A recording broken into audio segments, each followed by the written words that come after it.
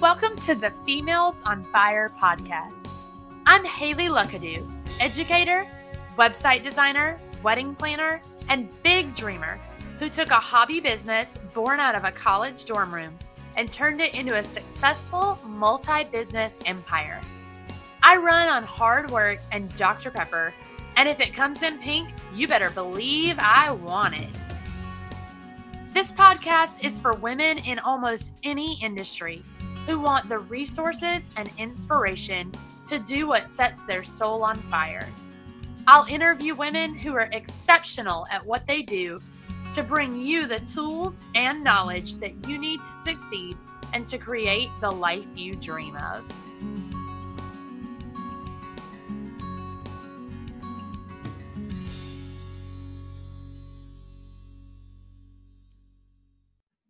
Hi, everybody, and welcome to this episode of Females on Fire. I am super excited about this episode because my dear friend Christina Scalera is here, and many of you know her from the Contract Shop, and we actually got to meet recently in real life, which was awesome for me, so I am nerding out on this episode. So Christina, thank you so much for being here with us. Yeah, thanks, Haley. I'm so excited to be here. Yeah, thank you. So for those that don't know you, that may be living under a rock, can you just tell us a little bit about who you are and how you got to be where you are, and tell us all about the Contract Shop and how that came into existence? Sure. Yeah. So the Contract Shop came into existence because, it's a long story that I'll condense down for you guys, because I think some of it's important if you are an entrepreneur to hear about, not just because this is my story and I'm so awesome, but mostly because it, I think, mimics a lot of what a lot of you are trying to get out of. I know I was really stuck in a place. And so what happened was I was in a corporate 9-to-5 job. I loved what I did. I loved my job. So I wasn't like, how do I escape this? But I actually ran into a big health scare and basically had to dramatically change my life. I could have peeled back and stopped working 100 hours a week, but I just knew that wasn't going to be realistic. I just knew myself, and I'm either all in or nothing. So I quit my job. It was kind of scary, and I didn't know what I was going to do. And I was looking around, and I had a business friend that was a former business attorney turned private yoga instructor in DC. And I was like, well, that seems to be working out really well for her. I'll try that out too. So I did the whole quarter life crisis, got my yoga certification, set up shop, put up a blog, and had a logo and all this other stuff, right? Like that's what you do when you start a business. But the problem is, as some of you are aware, not everybody wants to work with you as soon as you open your doors. It's really hard to get clients when you're first starting out. And so I struggled for about 6 months to make this thing work. And, was guest blogging on like Mind Body Green and like big websites. And I still was just like not getting any clients. And it was so frustrating.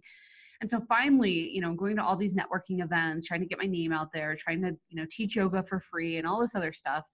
And finally, 2 people at this one like kind of ritzy networking event were like, I want to work with you. Like, that's it. Just send me the thing. I want to work with you like tomorrow.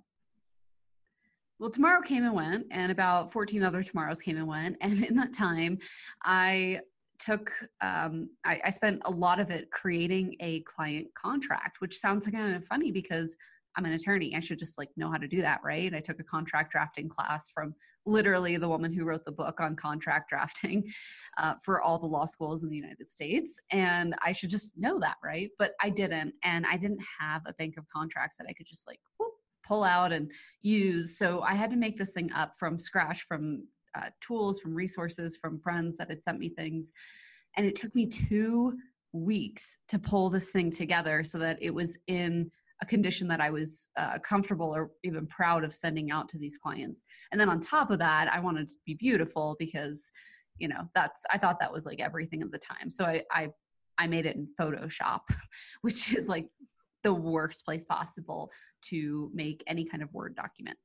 Because every time you put a space in, it bumps the next word to the next page, and it's just like a disaster. So 2 weeks later, I send this beautiful, but 2-week late contract to these 2 clients, and both of them had just about the same reaction. basically they were like, who are you? What? Oh yeah. Oh yeah. Yeah. I'm working with a personal trainer now. I don't want to work with you anymore. I found somebody else. And I was devastated at first. I was like, wow, I was paralyzed by perfection, and it killed this deal for me. With these two people that were willing to pay me literally thousands of dollars to come to their homes and basically put them on a bunch of props and like play some oming music to them. How did I screw that up? But I also thought, okay, here I am. I'm this top 20 law school grad, and I can't even do this for myself. So what chance does like a regular yoga teacher who, I don't know, maybe she didn't go to college, maybe she, didn't go to law school. Like, what chance does she have to put this contract together? What chance does like these graphic designers that I'm working with who send me these like one-pager contract templates that are barely contracts, like what chance do they have to actually have something legitimate that they can send to clients? And so it was that combined with more or less a pep talk from my friend Jenna Kutcher and another friend, Kirsty Murray. She's an equine photographer who basically was like, I want that. Like, can you just copy and paste whatever you made and give it to me? And so it was kind of like these three things combined that helped me to start the contract shop. And at the time I just called it my name because, you just got to get started. And about a year in, I changed it to the contract shop. That's so awesome. And I feel like most of the best businesses are that way. Like they happen when you weren't really thinking about going into that business. Yeah. I mean, I didn't know what was next. It was really scary. And I was like, this yoga stuff is not paying the bills. And I just honestly, I looked for what was like, what were people struggling with? And this was the consistent thing that kept coming up for me. So yeah, I mean, I think anytime you can move towards a problem that people have and solve that problem for you or for them, you're in such better shape. Like looking for the problems in your marketplace and not just like trying to make up the same problems is sometimes a better fit if you're looking to work for yourself. And if you're looking to build a business that isn't just, you're struggling in a sea of red. Yeah, no, I totally agree. Absolutely. So where has the contract shop come since then? Because I mean, I know you've got templates for sale and, your name gets passed around a lot when people are looking for that type of stuff. So how did you like scale that business to what it is? Yeah, sure. Well, that's first of all very kind of you to say. That makes me feel good. But yeah, so I'm glad the word's getting out there about what we do, what we sell. It's myself and my team right now that run and manage it. And basically, the way that we scaled up to where we were was consistently looking at what was doing well and doing more of that, which sounds so basic, but I didn't do that for a long time. What I did for a long time instead, and I think a lot of people do this starting out, is I would look at what everybody else was doing and say, how do I make a product that's like my twist on that? How do I do a Facebook Live series that's like my twist on that? Instead of looking, or, how do I grow an Instagram following? Instead of looking at the fact that like Instagram is where, maybe an eighth of our website traffic comes from. Mm-hmm. Instead, we could focus on these other, top two sources and really blow it out of the water. And so that's what we did. And yeah, sure. Like I still play on those platforms, but it's not like I'm consistently posting on platforms that aren't really working for us. And that's a strategic move because I focus all of my time and, contractors and resources and money on the platforms that are really moving the needle for us and helping us scale rather than doing what everybody else is doing or, having some vanity metric like a follower count.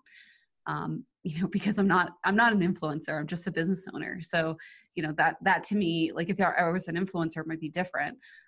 But that to me is not moving the needle. And even though it's fun and sexy and cool to have so many followers, it doesn't help my business at all. So it's hard to make those decisions because you want to do everything or you want to do what other people are doing or you don't want to feel left behind. But I think it's really important if you want to see any real growth in your company to look at what is working for you, even if it's like the tiniest little bit of the needle moving, and just do more of that. Yeah. I think you really hit on something there that everybody needs to hear when you said, I'm not an influencer, I'm just a business owner. Because I think that's where a lot of people really get stuck. And especially as like, if you're a newer business and you're really trying to grow and scale, I think everybody feels like they have to be an influencer. So I love that you said that, and that you're sort of an example of somebody who's willing to say, no, I'm not an influencer. No, I don't spend 100% of my time on these platforms, but I'm still making it work and you still have a successful business. So I think that's really awesome. What was the process like for you, and what challenges do you feel like you sort of had to overcome to build a creative business in a field that really isn't typically considered creative? Because obviously when we think of legal anything, we don't really think of like the creative side of things, and you really married the two. So how did you start that process, and how did you sort of overcome challenges that came along in doing that? Yeah, for sure. I think where I'm coming from is as a creative, like I always saw myself as a creative person who went to law school. And what I mean by that is like, yeah, sure. Like I've stepped in, I've second shot weddings. I, can do my own graphic design work in Photoshop or InDesign. Even though I'm not like professionally trained, I'm just like an amateur, and it definitely shows. But like I can step into those platforms and do that kind of stuff. All of my friends are calligraphers or photographers. So, it's just like this like natural, like I feel like I'm one of them, almost like I would, a business coach or maybe like a strategist or someone would fit in with that crowd. So even though I'm not, out there shooting weddings all the time and trying to build a quote unquote creative business per se, I still see it that way. So it's to me, it's more like creative with a touch of legal than like legal with a touch of creative. Um, and that's how I try to frame my products and deliver those to the customers as well, because that's what they're familiar with. And so the more like trustworthy, like the more familiar we can make the products to them with what they're used to, as far as like delivery of like online digital products. So you guys are all used to buying courses and then having maybe like a consumption sequence with like 5 days of emails that introduce you to the course or the course creator or something like that. So we try to do that with our templates as well, and just make it something that feels like home and is like comfortable, because I never want people to feel scared of the legal stuff in their business. And that's definitely a departure from most attorneys, because I think a lot of people try to scare people into buying their products, and that's never been my marketing philosophy. In fact, I've had to stop several Facebook ads agencies we've worked with in the past and kind of pull them aside and be like, do not use this copy because it's scary. I like, you don't have a photographer like scaring you into brand photography, or a website designer that's like, you're never going to have a business if you don't have a website. Or some probably say that, but you can make anything work. It's just a matter of you choosing that that's what you need in your life. And obviously I believe that everybody needs to take care of their legal ish to get their stuff in order. That's going to happen no matter whether you choose it now or someone else forces you to do it later. It's going to happen at some point. And so my stance is just that, these are all responsible, willing adults, and I don't need to scare people into buying stuff. They'll naturally see where that organization and that just that help of just having your business foundationally set up will come into play at a certain point. Just like you you have blog posts, you post to social media, like you do all these things as a foundation to build your business. And I just see the legal stuff as one more component of that. Yeah. And I feel like too that has really contributed to why you've been so successful, because I feel like that's sort of everything now. Everybody's pushing so hard to sell their stuff that nobody wants to sort of take a step back and say, well, wait, what do you need? And so I like that, you said earlier, you found a need in a market. You found what you were struggling with and you turned it into a business. And I think you're right that everybody's just trying to hop on whatever sort of bandwagon is trendy at the time, and not really come from a place of service necessarily. So I love that. I love that you're, that you look at it that way and that you're not trying to necessarily threaten people into buying your stuff. Yeah, I don't know. It would just feel really icky. I would not sleep well at night. Yeah, totally agree. So what's your advice to someone who is trying to find that balance of sort of the business entrepreneurial side of their business and the creative side? Like, what would you say to them to really bring the two together? You're not going to like this. I would say don't. Okay. Go all in with one or the other at a time. So for me, when I'm mapping out a strategy for a launch, or looking at what new products we need to create or how we can make our products better, it's not a really creative space for me. It's more like a put your head down and write on paper, because I tend to do better on paper than like a Google Doc. But I think it's really important to have that time. And that definitely consumes a lot more of my life than the creative space. But I also think it's equally important to compartmentalize, put that business thing aside, and then walk in to something creative. I don't really see a point to marrying the two. I like to do them separately and then just kind of naturally allow those things to come together. I think it's just important to focus on one thing at a time in every area of your life, which includes your business. So focusing on one project at a time, one client at a time, or if that means like one client a day. Like, I get that you guys are working with multiple clients or customers or something, but just focusing on that one thing and not having like Slack open or your email open as you are working with a client, or not trying to be like a creative person and think about how you could improve your photography in the same hour that you're thinking about how you could make more money by offering a different service as a photographer, if that makes any sense. No, it absolutely does. That's great advice. I love it. I love that it wasn't the same advice that you hear all over the place. So I actually really enjoyed that. I think everybody needs to read. I think it's called The One Thing. It's okay. I believe it's by the two founders of Remax. That and Greg McKeown's book, which I think it's just called Essentialism. I forget the titles of books because they're just my Audible app. But yeah, so The One Thing by Gary Keller and Jay Papasan, and then also Greg McKeown's Essentialism book. I think those two are like must reads, and The E-Myth by Michael Gerber. I think all those three books are like must reads. Those will change your business. And of course, there's like more contemporary books too that are super helpful. And Mike Michalowicz just kills it on that front. But man, I resisted focusing on things for a long time, and it really hurt my business. I'd be so much further along if I had just done one project at a time, focused on one thing every day, gotten one thing done that I needed to do instead of trying to get three things done. So I think focus is, it's so cliche, but it's like the best and fastest way to get ahead. Yeah, that's awesome. And I've read the E-Myth, but I haven't read the other two, so I'll have to look those up. So everybody knows they need a contract, but why is it so important to have one? And why can't people just go grab like a free template offline and use that as their contract? Sure. Yeah. So your contract for me, and I think for most people that have been in business any decent amount of time, that is the foundation of your client experience. So it's it's probably, if not the first document that they get to see from you, it's one of the first.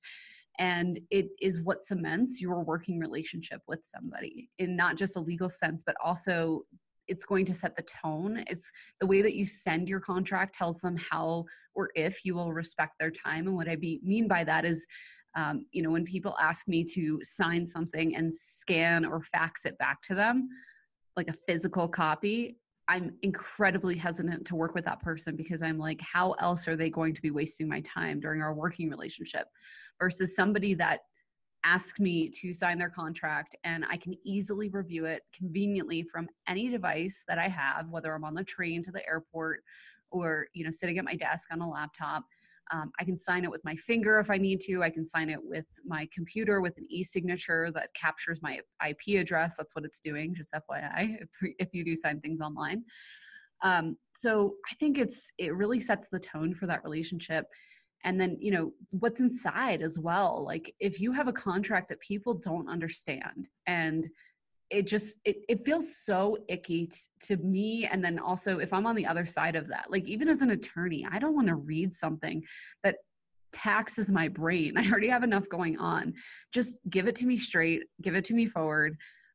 Explain this in plain English, like pretend like I'm an idiot so that it's super clear and super concise. I think it was Einstein that said that if you can't explain something simply, you don't know the topic well enough. And so I think the same thing goes for your contract. Like if you are sending clients a contract that, first of all, you don't understand, and second of all, you're expecting them to understand, it's a recipe for disaster because neither of you understand what is actually going on. So is that even legally valid? I don't know, maybe not. So I think it's really important on a couple different fronts. The first is building trust with the client, showing them that, you are wanting to communicate with them on their level, which their level is probably a busy person who doesn't have time to read a very complicated, long legal document. Now, that doesn't mean it has to be a short contract. It could be long. I mean, my contracts are decently long because they have everything they need in them. But they're very, very straightforward. So, I try to write them at like an 8th grade reading level. It's hard to go below that for me, but that's like a vast improvement over what I usually get in my inbox asking me to sign things. So yeah, I think it's important to have something that sets the client up for success, that gets them to trust you, that clearly outlines your expectations of them, basically mostly like how and when are they going to pay you, and anything else you need from them. So, maybe you need things on time. Maybe that's really important for moving this project forward, that kind of thing. Maybe they have to show up on a certain day, like their wedding day. So having those clear expectations outlined, and then, again, building the trust by outlining what the client can expect from you, how you're going to be delivering things, what you're actually going to be delivering. Having that clear list is a lot easier to go back and point to than to play a game of he said, she said later on. So I think that's why it's important. And the reason why you can't just get one for free you could just get one for free off the internet. I'm not saying you can't, it's impossible. It's definitely possible. They're all over the place. But the reason why you would pay for something is, well, I can't speak for other people who sell templates because I don't know. I just don't follow people that are quote unquote my competitors. But for us, at least, we provide our customers with a like tip to tail solution. So we know this is something that can be scary and difficult for people to get a handle on, and to understand. And so we try to break this down into different little steps that they can take so they actually understand what it is that they're sending their clients. So for example, we're in the process, all of our contracts will soon come with something that we call a hold my hand guide, where I walk you through each provision of the contract so that when a client has a question and they're like, I don't understand, the language in this cancellation thing, can we change it, blah, blah, blah, blah. Well, instead of you saying, I don't know, I don't even know what my contract says, you can go back to your hold my hand guide, watch a 2 to 3 minute video of me explaining this section, why it exists, what's in there, why the language that I put in there is there. And you can decide for yourself as an educated, informed customer of the contract shop, whether that's a provision that you want to keep or change, because it's not foreign to you anymore. You understand it. So, or even better, you have an answer for a client so you don't sound like a dummy, when they're like, what does this mean? And you can't answer them. Well, now you can. So that's just one example. We also have like a ton of other bonuses that come with our contracts, just because we want to make sure that, if you have a contract, hopefully you're booking a lot of clients and working with a lot of people. And we want to help you do more of that, because then you need more of our contracts, quite frankly. So we want to help people be successful, because like I said, I really see the contract just as one stepping stone in the entire client experience.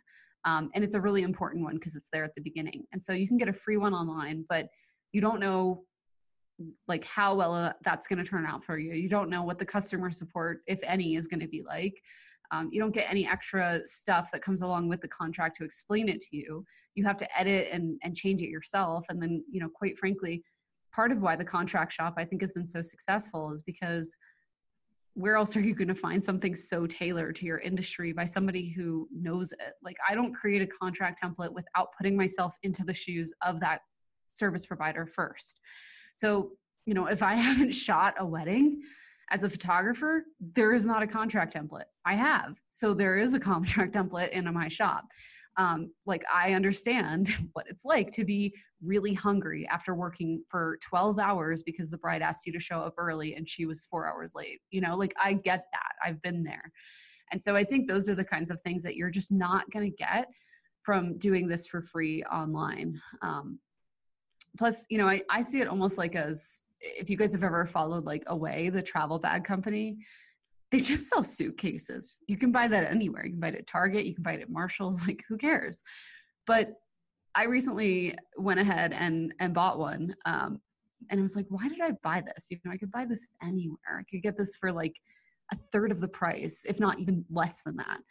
And I was thinking about it and I was like, this is a lot like my templates, like I just paid a premium price for this suitcase because I know that the customer service is going to be amazing. If there's ever a problem, I can go back to them and they're going to fix it for me, just like we would for our customers. I know that it's going to continue to enjoy updates throughout its life cycle. So for example, Away just changed out their battery packs, and they just, without telling customers that had purchased the previous model that had like this, you had to like unscrew the battery and everything, they just gave them the insert. They sent it to them without making them order or like upsell or whatever. So in the same way, that's what we're doing to our contracts, is consistently and constantly improving them and just giving that to our customers. We're not making them buy like version 3.0 and 4.5. And, so it's really nice because they have that hopefully comfort and ability to come back and ask us any kind of questions that they have, or like use guides that they want, any kind of support that they need. It's all there for them, and it's not going away. So I think that's why you would buy it from someone like us versus doing it for free online. Yeah, I wish I had that when I started my business, because I started out and wrote my own contract, and I didn't just pull a free one online, but I definitely did not know what I know now. So I think it's awesome that you have kind of taken this big scary thing that people don't like to talk about and made it a little more comforting and not so scary, and definitely easier to use for sure. Well, thank you. I appreciate that. So you kind of touched on this a little bit already, but how is a contract beneficial to both the business owner and the customer or client? How does it positively affect both sides? Yeah, your contract is everything. Like I said, it's that list of expectations that each of you has of the other person. And personally, if something goes wrong, I want to be able to point back to the contract and remind the client. And I've had to do this. I have a service-based business. That's not the contract shop. And I've had to point back to the contract that the person signed. And I say, like you signed this, you initialed right next to this provision. And that's our policy. We have to enforce it. We do this with all of our clients. And they, usually they're like, oh, I forgot, and so it's a lot easier than saying, well, you promised that you were going to pay me within 15 days of your invoice. And just to remind you, like this passive aggressive thing that happens often, just to remind you, it's now 17 days after I invoiced you, for the first time and sent you 2 reminders, and I haven't seen anything from you. So it's so much easier, I think, to point at the contract and remind them that this is something that they willingly and hopefully agreeably entered into with you, and that you're really trying to do the best that you can by enforcing the policies or systems or whatever it is that you've set up in order to benefit all of your clients, including this one. And so I just think that's so much easier to do than, like I said, to play the he said, she said game. I think it's a great trust building tool where you can actually point out and use it as a sales tool point out like what you've put in there for the clients to make it beneficial for them. Tell them what you have in your contract or what you provide in your service that's listed in your contract under your services section that other people don't provide that offer the same or similar service as you. So this could really be like I said, a trust building mechanism, because I think oftentimes the only experience that people have with the legal system is generally unfavorable. Mm-hmm. It's like you get pulled over, you have a ticket, and you have to go to court. You're getting a divorce, you're in some kind of child custody battle. There's like some weirdo and you have to file a restraining order. Like that's usually the experience that most people outside of the business world have with attorneys and the legal world. And so, even though you send 1 million contracts a year to potential clients, your client might only sign like 1 or 2 contracts every year. And they might be really skeptical because this is the experience that most people have with the legal system or with legal things in general. So this is your opportunity to point out that you're not trying to screw the person over. This isn't like a one-sided, like all for me and none for you. And you can point out how that's true and how you've made sure to protect the client as well. So for example, we had a pushback from people, and we've done a better job of explaining it at this point. But one of the things that I've always had in my contract templates is what happens if the service provider becomes unavailable. And people are like, I would never be unavailable for my clients. I am super professional and always on time and blah, blah, blah, blah. So I had to ask them like, well, what happens if you get pregnant and you're due on your the wedding date? And, they kind of just stared at me and they were like, oh yeah, I guess that could happen. So there are things that happen, and you become unavailable, whether it's, you're fighting depression and you're not able to work, or you find out that you're pregnant and the baby is due literally the day before your client's wedding. So those kinds of things happen all the time. And, we want to make sure that even though this isn't something bad, this isn't something that is going to make your work horrible or whatnot, like none of that. It's a good thing. You're having a baby, you're getting married, like happy things are happening. Sometimes not so happy things, but hopefully happy things. And in that instance, what's the client left with? Who's going to take over? Or do they have to find someone else at the last minute when everybody else is already booked? So that's like something that my customers are able to point out as a clause in our contract to their clients and say, look, if something happens to me, if, God forbid I'm in a car accident, or, happy, yay, I finally get pregnant after years of trying or whatever. They're able to point out that we've already considered the scenario and we have a solution for you. And it's just as good, if not better, than the services that I would have provided you. I don't anticipate it happening, but otherwise I wouldn't sign this contract. But, if that does happen, basically you're not screwed, which I think a lot of service providers don't even consider this. And then, 99% of the time they're fine. But in that 1% of time, they're just really left holding, I don't know what like a good analogy would be for this, but they're just like really left like holding a really bad scenario in their hands. And, if they're struggling with something or dealing with something like a death in the family, now on top of that, they're trying to scramble and find a replacement because they didn't consider it from the beginning. And so I think it's really important to point those kinds of things out in your contracts and show your clients how you're there, because this is literally not a document that's ever meant to screw somebody else over. If it is, then it's probably not a legally valid contract because it's too one-sided. It's just there to make sure that each of you knows what you're responsible for and how those responsibilities are going to be carried out. Right. Yeah, and that's awesome advice. So we had a few listeners send in legal myths that they believe or don't know whether to believe. And so we just want to read them off, and you can either confirm if you think they're true or just sort of debunk them as a myth in your opinion. So is it true that you absolutely have to get your contract directly from an attorney? No. The reason why licensed attorneys exist, so I'm a licensed attorney. I'm licensed in the state of Georgia and hopefully Colorado soon. But the reason why attorneys exist is that they can work out legal issues on someone else's behalf. You are always allowed, at least in the United States, to be, unless you're mentally incompetent or something like that, but you're always allowed to be your own attorney. Maybe you guys have heard of like pro se applicants or plaintiffs or defendants. Pro se just means for yourself, basically. That's not the literal translation of it, but you're always allowed to be your own advocate.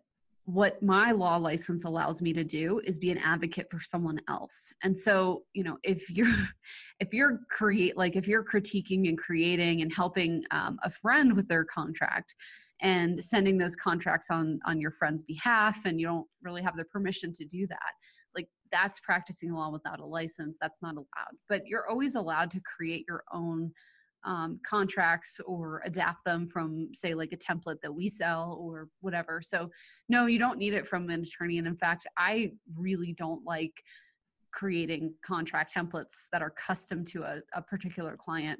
First of all, because it's like reinventing the wheel. So our contract templates have, they've been down the road a few miles. And here I am presented with this like brand new wheel that I have to give back to someone and just like hope they put it on their car and it works. Versus basically like crowdsourced problems. People write in all the time and they say like, oh, I had a client who did this. How does your contract template help me with that? And we're able to either help them with that problem or adapt our contract templates to be more clearly worded or a better fit for that particular niche, like graphic designers or photographers or something. So like one example of this is with wedding planners, which you can appreciate. They were really upset when we took out, or we actually made it an optional provision to have something about the mandatory meal. And that was like pitchforks, like the pitchfork army came out after us. Yeah. And I get it, like I said, I've worked weddings. Like I've been a second shooter. I've worked at these weddings and seen what it's like to be there all day and you're not getting any food except for whatever you brought. And at some point that just becomes icky and gross and like warm and cold and whatever. So like we had to adapt and change that language based on the pitchfork army. And which I so lovingly call them that. Like I totally get it now that I've been in their shoes. But yeah, originally we didn't have that in our template, and then we added it back in. But see, like those are the kinds of things that, and the other, okay, so that was the first thing. And then the second thing is like, whenever I have a client come in, I'm able to save a lot of money for the client because we're using one of my templates to start with. But then I just like, I feel like an administrator almost. I don't even feel like an attorney because I'm just basically filling in the blanks for them and getting paid $350 an hour to do that. And it just seems silly to me. And it's really uncomfortable. I don't like taking money from people for, if I feel like they don't need it. And so I think if you want to create your own contract template, that's perfectly acceptable, or adapt one. It does not have to come from an attorney. And in fact, the only like contracts that I will ever take on as drafting or editing anymore are for more advanced business owners. So for example, I have a client who is a very famous photographer in the creative industry, and she works with a lot of other photographers, and she has this like amalgamation site. So kind of like a curation site. And so she had to have kind of complex licensing agreements in place with these other photographers that she works with. And so that was not appropriate for a template type scenario. But for everybody else, for your listener base, that's going to be totally fine, completely appropriate, and quite honestly, better, in my opinion, because like I said, it's been down the road a few times. Versus if you have some kind of large licensing deal that goes on for years and years, or somehow severely restricts who else you can work with, or there's a couple $100,000 on the line, or you're like purchasing a business. These are all indicators to me that this is more appropriate for an attorney, and I wouldn't recommend people do that on their own either. Gotcha. That's so interesting. So you kind of already answered this one earlier, so I feel like we all already kind of know the answer, but I want to say it so that it's out there. Is it true that contract verbiage has to be complicated? Absolutely not.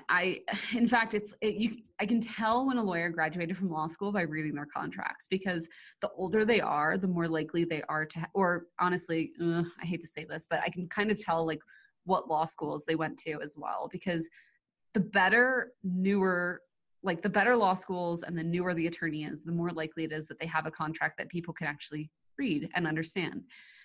If they went to kind of like a lower ranked law school, or they graduated a while ago, and they haven't really kept up with things, which unfortunately a lot of attorneys just don't, they usually have like the hereunto, wherein, all that kind of legalese in their contracts. And it doesn't make sense to me to have a contract that people can't understand.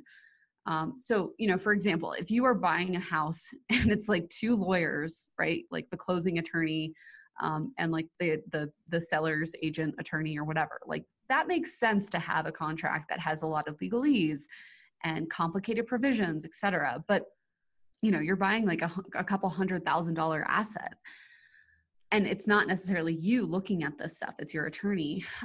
But, for basic client experiences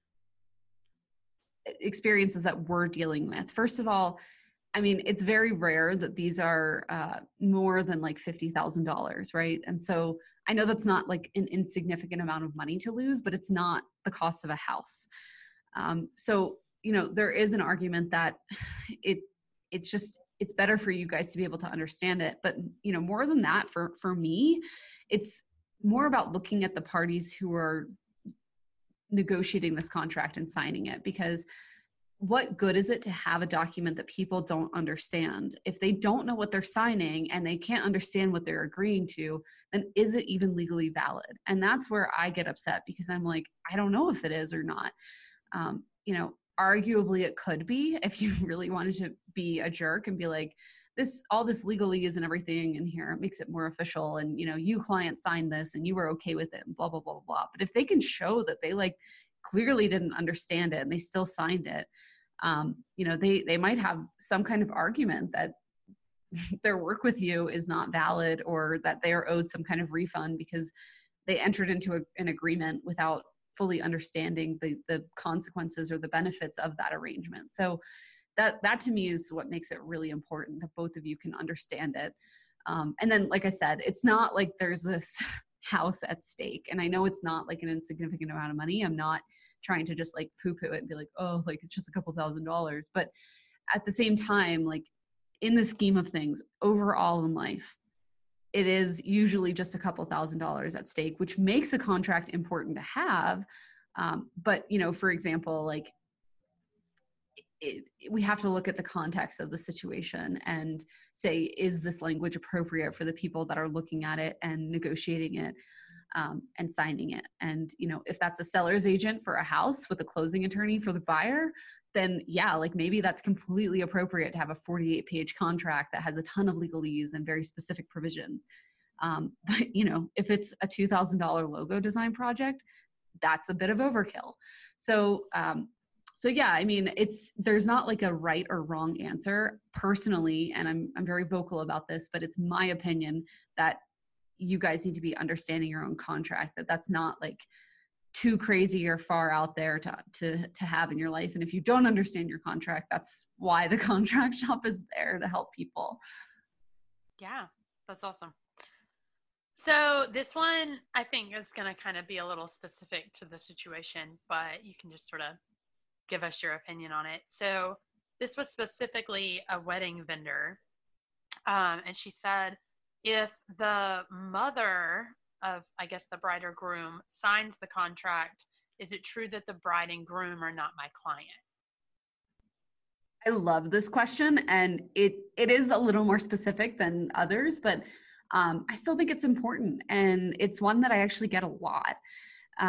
So signing contracts, it sounds so simple, right? Like you fill it in with your finger these days with electronic contracts, and or click a button and your signature is automatically filled in or whatever. Like it seems so simple, but there's kind of two complications to signing contracts. First is, how is that going to happen? And I think for the most part, we figured that out now that it's almost 2019. The second thing is who is actually going to sign that contract and what does that mean? And so that's really what this question is about. And the truth is that as an attorney, I'm usually looking to get as many people as possible to sign on the dotted line, because each one of those people are jointly and severally liable for basically paying me. But that also means that I have to serve each of them as if they are the client. And so oftentimes with wedding vendors, mom and dad will be signing the contract, or, or more often what I really see is the bride and groom sign the contract and then the check comes from mom or dad. So that's kind of complicated for two reasons, because first of all, if only the bride and groom are signing the contract and mom and dad are actually paying for all this, and you know that, well, you technically have a contract with mom or dad separate and apart from the bride and groom, and it has no terms or conditions of your working relationship together. So they could just like up and leave anytime or make demands that are unreasonable because you don't have a contract in place with them. So I do think it's important to get mom or dad or whoever's paying, if you know that, right? Like if bride and groom are paying, you have no reason to think that mom or dad are giving them any money, et cetera, fine, bride and groom sign. But if for whatever reason, you know that this money is coming from someone else, grandpa, grandma, mom, dad, friend, brother, whatever, it's important to have those people on there as well, so that they are also subject to your working relationship terms, the cancellation policies, the payment policies, the refund policies, the, if any, the services that you're agreeing to, that kind of thing. And so it is a little bit complicated, and I don't have a great, clean, perfectly tie the bow on top answer for this, but essentially anybody that signs the contract or could have signed, and they're part of that working relationship, in the instance where bride and groom sign, but mom and dad are paying, their mom and dad's name is clearly on the check, that kind of thing. There is an obligation that's created there for the service provider to provide the service according to how each of the clients wants it done.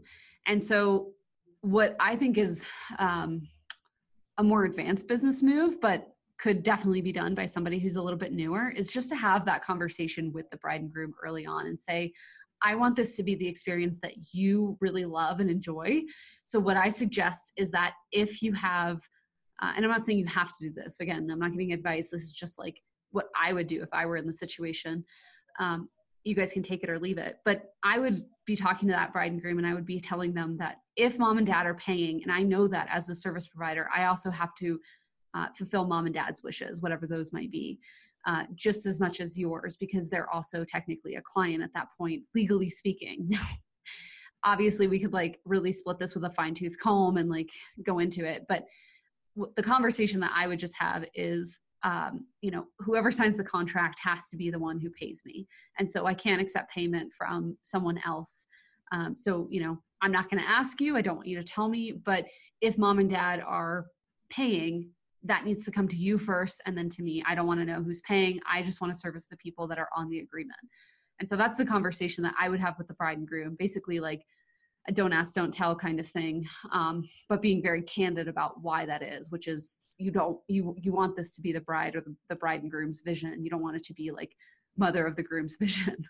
And you don't want to be put in a legal situation where you're legally obligated to fulfill the mother of the groom's vision just as equally as the bride's or something like that.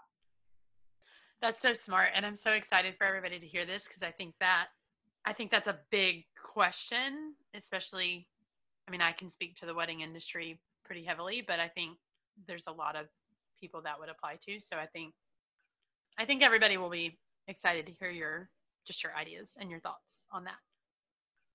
So I have a little lightning round that I like to ask everybody at the end, and it's just things that I'm kind of curious about. So are you ready?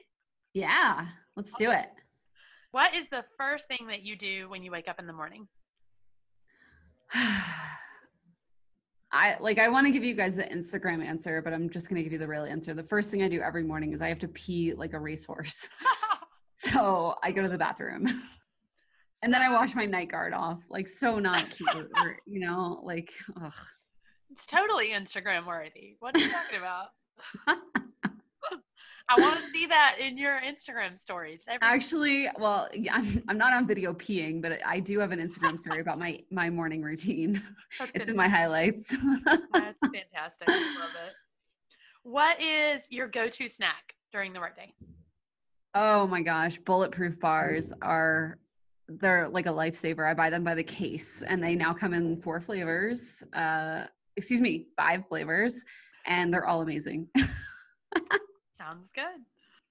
What is one item that you absolutely cannot live without? Like lamely my phone, but honestly, you guys don't want to hear that. You already know that. I am addicted to Tulle pens, TUL.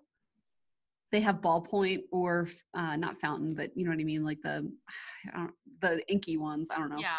I can't think of the word right now. I am addicted to the way that they write. So if you are like a stationery hoarder like I am, you have to go and invest in some Tulle. I love the ballpoint pens. Yeah. Interesting. I love that answer. That's so unique. What is your favorite quote or the best piece of advice that you've ever been given? Oh man, that's a good one. I don't know if this is the best, but I saw it the other day and somebody sent an email with a Gary Vee quote in it. And it was like, how much more effing motivation do you people need? And it was so good because I was like, wow, yeah, like I definitely use motivation, or like, I don't have motivation today. I use that as a procrastination technique or tool or whatever. And like how much more motivation do I need? I won the lottery. I live in America. I have to worry about like whether my food is gluten-free or not, like not whether my water has parasites in it. And like, why do I need more motivation than that? And it's just like a great snap back to reality. Yeah, that's awesome. I love it. Well, thank you so much for sharing all of your advice. This has been amazing. So tell everybody where they can find you, your websites and Instagram, and just give us all the stuff. Sure. Yeah. The best place to find me is at thecontractshop.com. And if you go to thecontractshop.com/quiz, you can actually find out where you're at in your business. So you can find out whether you are on the right track or what gaps you have to fill. And we won't just leave you hanging. You can fill those gaps in. Some of the resources we offer you are paid, some are free, but either way, you'll know like what to do from there. You'll have a game plan. And the other place you can find me is on Instagram. My handle is at Christina Scalera, just my name, but also at The Contract Shop, pretty much on any social platform. So if you want more of my like silly hijinks, then follow me. If you prefer more like professional cleaned up business stuff that you can actually do stuff with, then follow The Contract Shop. And then join our La La Land Facebook group. It's LAW Land. And we have so much free content in there that it's just ridiculous. I'm like, no secret, just trying to bribe you guys all to join it. And it's the best of the best. It's stuff that I've had slated for courses and paid content and all this other stuff. And I'm like, nah, I'm just going to give it to the members there. So find us on Facebook at La La Land. That's awesome. I love it. Well, seriously, thank you so much for coming on here and just sharing your expertise and just ideas and tips and all the stuff. It's been really awesome. And I know all of our listeners are really going to love it. Oh my gosh. Thank you so much for having me, Haley. That's it for this time, ladies. But if you have just a minute, it would make my day if you would write a review and share how much you love this podcast so that we can keep bringing you the best of the best. If you're not already subscribed to the newsletter or following along on Instagram, you can find me at Haley Luckadoo on all social media and at haleyluckadoo.net for this episode's show notes, the blog, the shop, and pretty much all the good stuff. I'll be bringing you a new episode very soon. But until then, keep reaching for those dreams that set your soul on fire.